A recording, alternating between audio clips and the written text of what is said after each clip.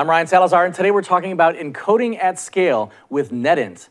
Today, our first guest is Bob Fung, Director of Product Management at NetInt. How you doing, Bob? I'm good, Ryan. How are you? Doing great. So tell me about yourself real quick and what you do at NetInt. I'm the Director of Product Marketing at NetInt Technologies. I'm based in Toronto, Canada. And essentially what I do is all of the sort of external marketing and product management type of activities at NetInt. Been there about a year. I've been within this industry, in fact, for several other years doing a variety of things, but right now my focus is product management at NetInt Technologies. All right, our next guest is John Plasterer, Principal Architect, Engineer and Chief Architect at NetInt. How you doing, John? Great, how are you? Doing excellent. So tell us about your role at NetInt. Well, I'm the Principal Engineer and Chief Architect here at NetInt, and I've been with the company since nearly the beginning, and I work largely on the hardware side, architecting the hardware implementation of our video encoding and storage products. Wonderful. All right, Daniel Zhu, Software Architect at NetInt. How you doing, sir? Doing great. Excellent. It's great to have you. So tell me about yourself. Yeah, I'm a software architect and responsible for firmware and software development for NetInt, and worked on the video products as well as the storage products of NetInt, and also joined NetInt from the very beginning. All right. Then lastly, we have Stephen Zhu, Software Engineer at NetInt. How you doing, Stephen? Hey, I'm doing good. I'm a software engineer and had been here for almost the full lifetime of the latest video product, and I do a lot of frontline and low-level engineering tasks. All right. So, Bob, I'd like to start with you first, if that's all right. So let's talk about what NetInt does and who you are in the industry. Okay, great question. So, our emphasis really is on streaming video. So essentially what we do is we develop we develop streaming video encoding solutions that leverage computational storage technology. And we largely serve the sort of typical kind of content distribution providers in the industry. So those kind of people who do streaming video content are really kind of the different people that we serve. One of the things that we do a little bit differently compared to some other encoding technology providers in the industry is that we have designed and developed our own application-specific integrated circuit technology. So we design and develop our own ASIC, which is kind of a different sort of approach than typically most encoding technology providers do today, who use things like FPGA software or GPU technologies. We do it in our own ASIC, which offers a number of different advantages, which I'm sure we'll discuss later on. Excellent. Well, that's certainly exciting. And in the world the way it is today, people needing to distribute video more than ever before in our lifetime, maybe even more than in the future right now, you guys are certainly playing a huge role in getting that video out there. So what trends are we seeing in the industry today? Well, great question. If we kind of take just sort of a step back and look at how things were sort of beyond or before the current sort of global events that are unfolding, I think one of the things that we see in the greater sort of video industry is this unprecedented growth in streaming video. There's various industry projections today that really see in the next 1 to 2 years that streaming internet video will be the primary type of traffic on the internet.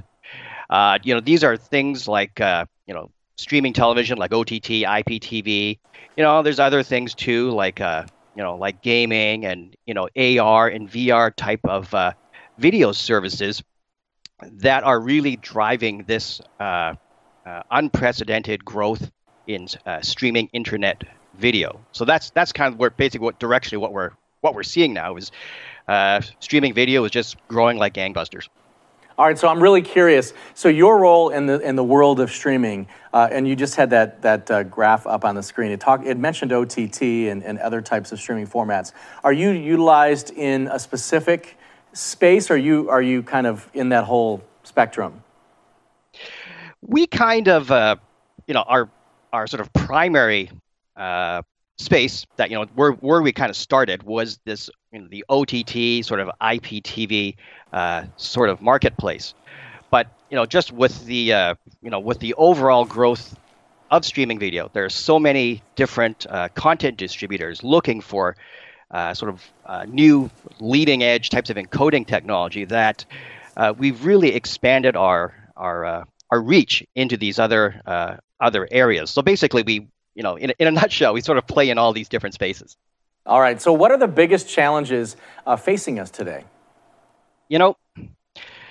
The biggest challenge that's facing the streaming industry, or sort of the greater industry at large, is really the same type of challenges that face us as individual people today. We're right now in the midst of a terrible global pandemic, COVID-19, and what that's done is really fundamentally changed how we do so many things in our life, and our industry has not been untouched by that.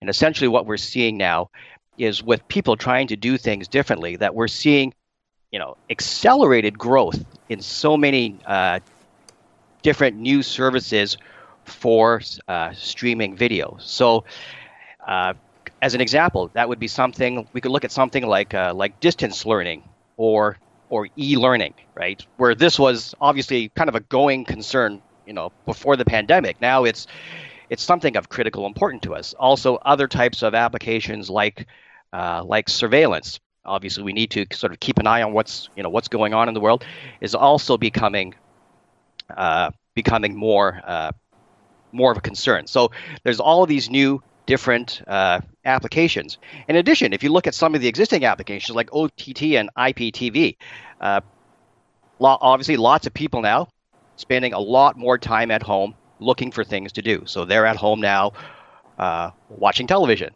And obviously, this is also placing a lot of demand on these existing services. So one of the big challenges that we see today in the industry is all of these new services, as well as existing services like OTT and IPTV content distributors, scrambling now to make sure that they have an infrastructure that can meet this new unprecedented demand that was driven by existing market trends, as well as the current sort of pandemic crisis. All right, so Stephen, I'm curious, how will this global pandemic change streaming video in the short and long term? And I'm curious what it means to you on the software development side, of course. Well, I think in the short term, we're already seeing that that everyone's staying at home has really driven up demand for entertainment that they can use at home. So we're seeing stuff like Netflix and YouTube cutting their default resolutions so that they can better service all the demand through the bandwidth that they have. And in the short term, it's driven by people staying, the new social norms that this pandemic has caused. But I think in the medium and long term, we're going to see more of a change in consumer trends that's going to occur. So after this pandemic is over, people are more free to do other leisure activities. Some of them may still be sticking with some of the Netflix shows that they might have been watching during the pandemic, and get used to habits such as that. But I think also we're going to see some new fields that are starting to emerge. Like, as Bob alluded earlier, and distance learning.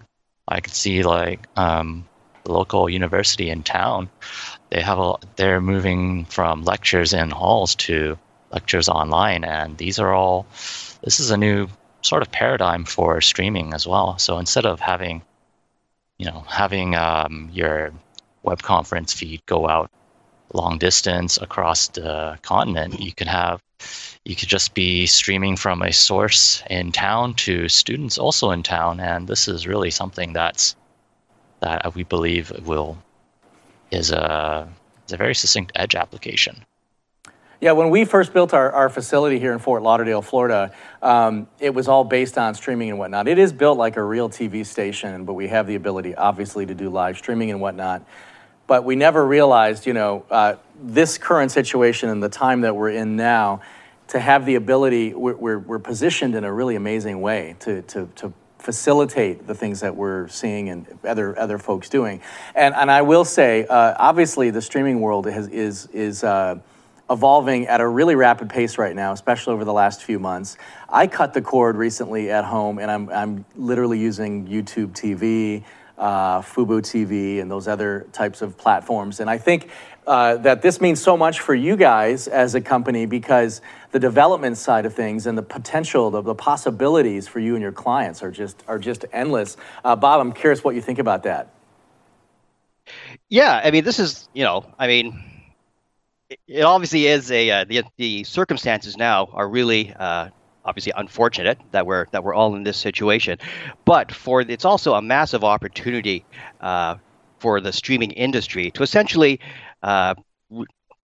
reinvent itself and to meet the demands of people now. That there is a lot of pressure on us as an industry, as us as people who provide solutions, and to the content distributors to create solutions to really help people now.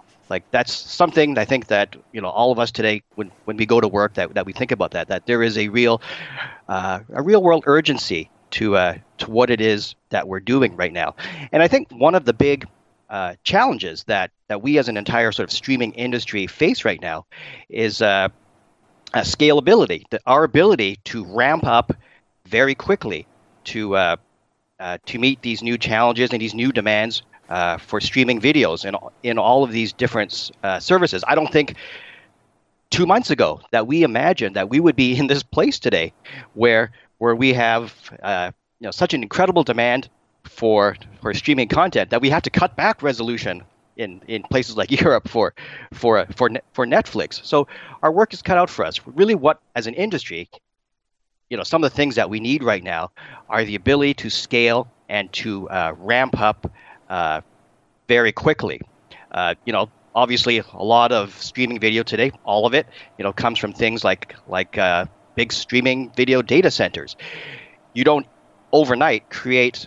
You can't overnight create like a bigger data center. You have to think. We have to be smart about this and think of creative ways to ramp up our streaming capacity. I think almost literally overnight now. So our work is definitely cut out for us. All right. So there's lots of talk about the edge. How does this fit? Let's redo that. So there's lots of talk about the edge. How does this? So there's lots of talk about the edge. How does NetInt fit into this discussion, Daniel? Yeah, there are many highly interactive video applications, such as cloud gaming, AR or VR applications, vehicle-to-vehicle, vehicle-to-infrastructure, self-driving applications. These have very stringent latency requirements. To enable this kind of applications, doing transcoding on the edge is also a must. There is an example, for instance, the typical end-to-end latency for cloud AR or VR gaming is around 20 milliseconds. And this includes the rendering time, the video encoding time, and the network delay. So the video encoding has to be happening on the edge, and it has to be very fast. NetInt, together with TRS. Oh, go ahead. Pick it up. Yeah, so NetInt, together with TRS Research, has just published a white paper on cloud gaming. We have ASIC-based low-latency video encoding solution that perfectly fits into the cloud gaming requirements. Excellent. All right, I'm going to toss it to John now. What do you think, John? Well, one thing I think is that the current architecture of the CDN transcoding is really on a central, infrastructure. So most of the encoding happens at a central server, and unfortunately, what that means is that for certain applications, that's not quite as efficient. For example, events that are growing in popularity right now, and particularly in this environment, we're seeing schools, sporting events, parties. These sort of applications are limited to a much smaller locality, right? So you may see that your particular county or your particular city may have most of the endpoints for that, and in which case, encoding on the edge is much more efficient. However, in order to implement that, a hardware implementation needs to be a lot more efficient in order to be economical to spread those solutions out to the edge nodes. All right, so to that end, what applications need to use the edge, Daniel? So as just said that there are many highly interactive video applications, those cloud gaming, AR, VR applications, self-driving cars, those kind of applications will need this edge computation, especially in the age of 5G. This becomes more and more obvious. So the network bandwidth, the theoretical network bandwidth of 5G is 100 times of that of 4G. So with 5G, the last mile bandwidth becomes abundant. And we can expect that a lot of HD or UHD videos, such as surveillance video, user-generated content video, and also for the self-driving cars, a lot of video has to transfer to the infrastructure. Those kind of videos becomes more and more. And if you route all this traffic to the core network could be easily overwhelmed and becomes a bottleneck in these applications. So to really avoid that, it's really necessary to do a lot of video computations on the edge. These include the video decoding, video analytics, video processing, video transcoding, etc. So NetInt actually has an ASIC-based video decoding and encoding solution. It has lower power consumption and very low cost. It suits very well with the edge video computation requirements as well. All right, so one more question for you. So how will 5G help enable the edge? And 5G is certainly all the talk recently. Oh, yeah. So as I just said, that the 5G is the bandwidth is 100 times that of 4G. So with 5G, you will see more and more video of high definition with high bandwidth requirements. And so you really want to terminate the video computation at the edge instead of crowding your core network with a lot of high definition video traffic. So that means that to enable the video computation at the edge, you have to do the video decoding, and then when it's decoded, then you do video analytics. Then only send the most interesting video to the cloud for more advanced video analytics or for video the AI model training. So that's the key. So then to enable that, really you need a very high efficiency video encoding, decoding kind of solutions. So that's where NetInt comes into play. All right, so John, the explosive growth of streaming video is going to. So John, the explosive. Oh boy. So John, the explosive growth of video streaming is going to require content distributors certainly to upgrade their encoding capacity. So let's talk about the challenges that they face. Well, we've sort of already touched on this a little bit, but the server infrastructure required for the deployment of software-based solutions starts becoming very, very unwieldy, both, when we start going to the scale that we need to deploy for a lot of these different applications, as well as when we start pushing towards what we need to hit as we scale up is these more efficient codecs like H.265. So really the only solution that really makes sense for these providers, these CDNs or other types of application providers, is a hardware accelerated solutions. And they could look at ASICs, FPGAs, or GPUs deployments.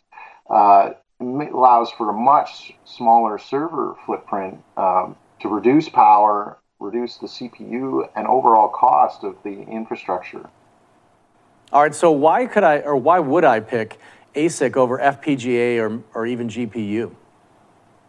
Well, the answer is pretty clear for ASICs, and I'll tell you why. FPGAs, as you probably know, are really high-powered and very expensive, and they're really not optimized. The main situation where you'd want to look at an FPGA is maybe you're dealing with a new codec that hasn't had the opportunity to have a more optimized ASIC solution.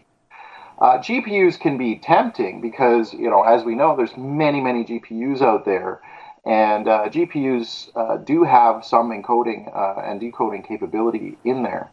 But if you look at the encoding and decoding quality of these solutions, sometimes may not be where you want it to be.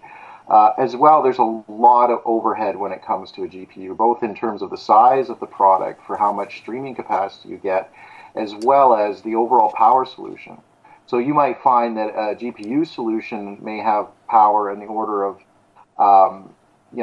75 watts per unit, which may do, a certain number of streams. That's just the GPU by itself. You have the overhead of the server, whereas an ASIC solution might be 5 or 6 watts to get the same amount of performance.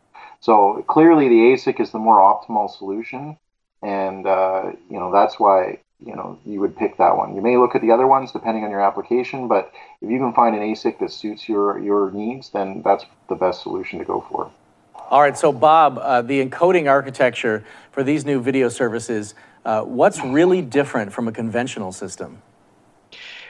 Well, I can touch on a couple of them. So, obviously, I've talked a bit at length about some of the other existing kind of streaming video services like the OTT and the IPT type of services. If you look at some of the new emerging type of services, some of them which will, leverage 5G, and I think Daniel talked about this.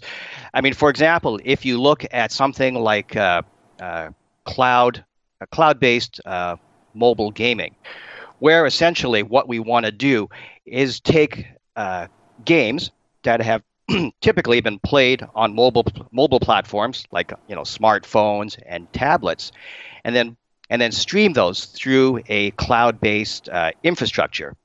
The kind of things that are important in order to effectively do this are a little bit different than some other types of video services. So, for instance, in the case of cloud mobile gaming, I think the first major consideration is scale.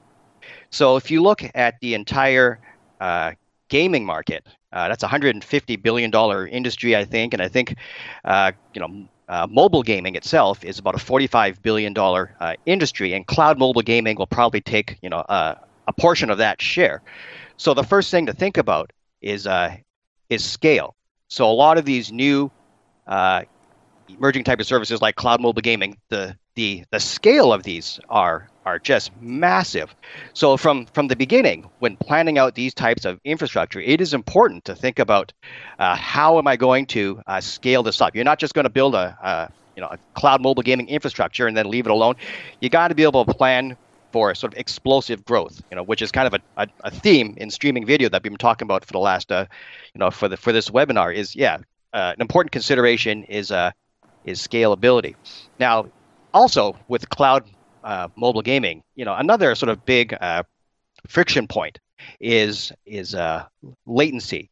So in order to have a really immersive, fun kind of gaming experience, you got to be able to manage your latency. So I think typically in a gaming type environment, you probably want less than 70 milliseconds, which I think is about 2 frames of video of latency. Once you start exceeding that, the quality of the experience diminishes quickly. And then when you look at other types of mobile gaming technologies like VR headsets, the latency threshold is even lower, probably around 20 milliseconds. When you start getting higher than that, you start getting into things like motion sickness. So it isn't important in planning these types of infrastructures that you do pay very close attention to latency. And as I think Daniel previously talked about, one of the considerations for doing this is really looking at deploying an edge-based infrastructure as opposed to maybe doing a sort of a more centralized data center architecture. Now, another application, and this is more in tune, I guess, to the current pandemic, some of the other new applications that we're seeing is that now what we're seeing is streaming video content distributors have some new requirements. And one of these that very interesting that we came up with was that we've heard about is what I'm going to call sort of emergency alert messages or public service messages. So this is typically something I think in the past we've mostly seen on things like cable or over-the-air broadcast, where you would have emergency public service announcements. But now, with the current crisis, what we're seeing is the need and the requirement by content distributors to be able to have these type of emergency messages over streaming video content. So not just sort of over-the-air live television, but actual, streaming content. So today, a lot of content distributors are not equipped to do that, certainly at scale. So now that's sort of a new emerging requirement that we're seeing now, and something that as we sort of work our way through this pandemic, that we have to start implementing. All right, Daniel, anything you'd like to input on that?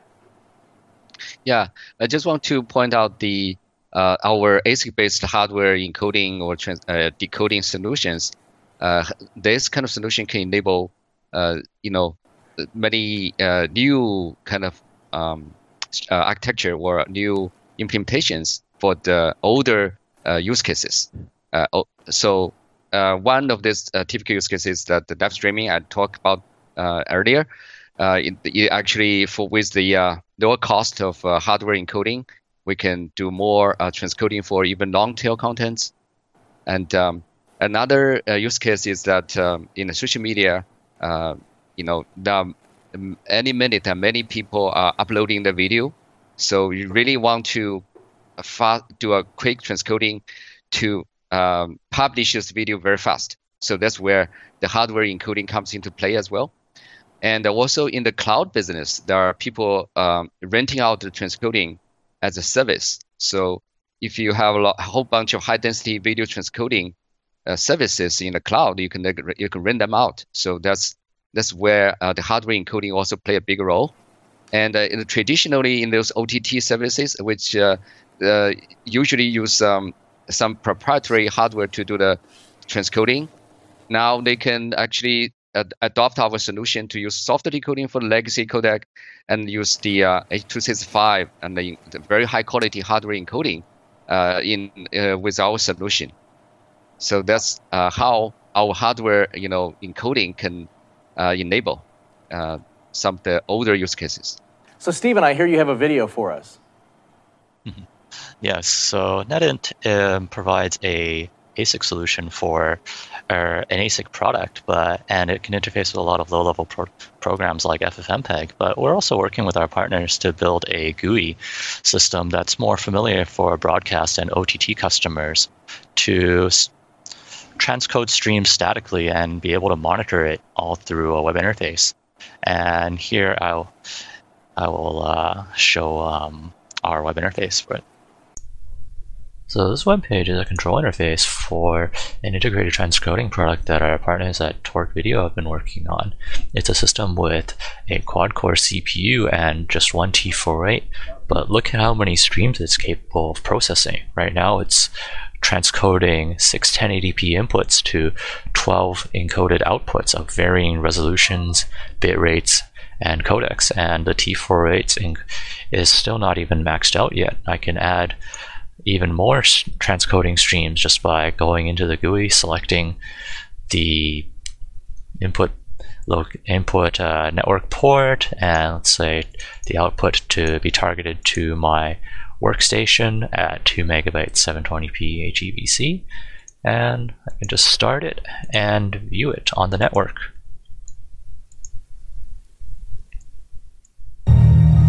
So I think this GUI would be really useful, say, for OTT and broadcast customers that want to set up and monitor streams that run long periods of time. But it also really goes to show the scaling power of ASICs. This is with just only one U.2 card.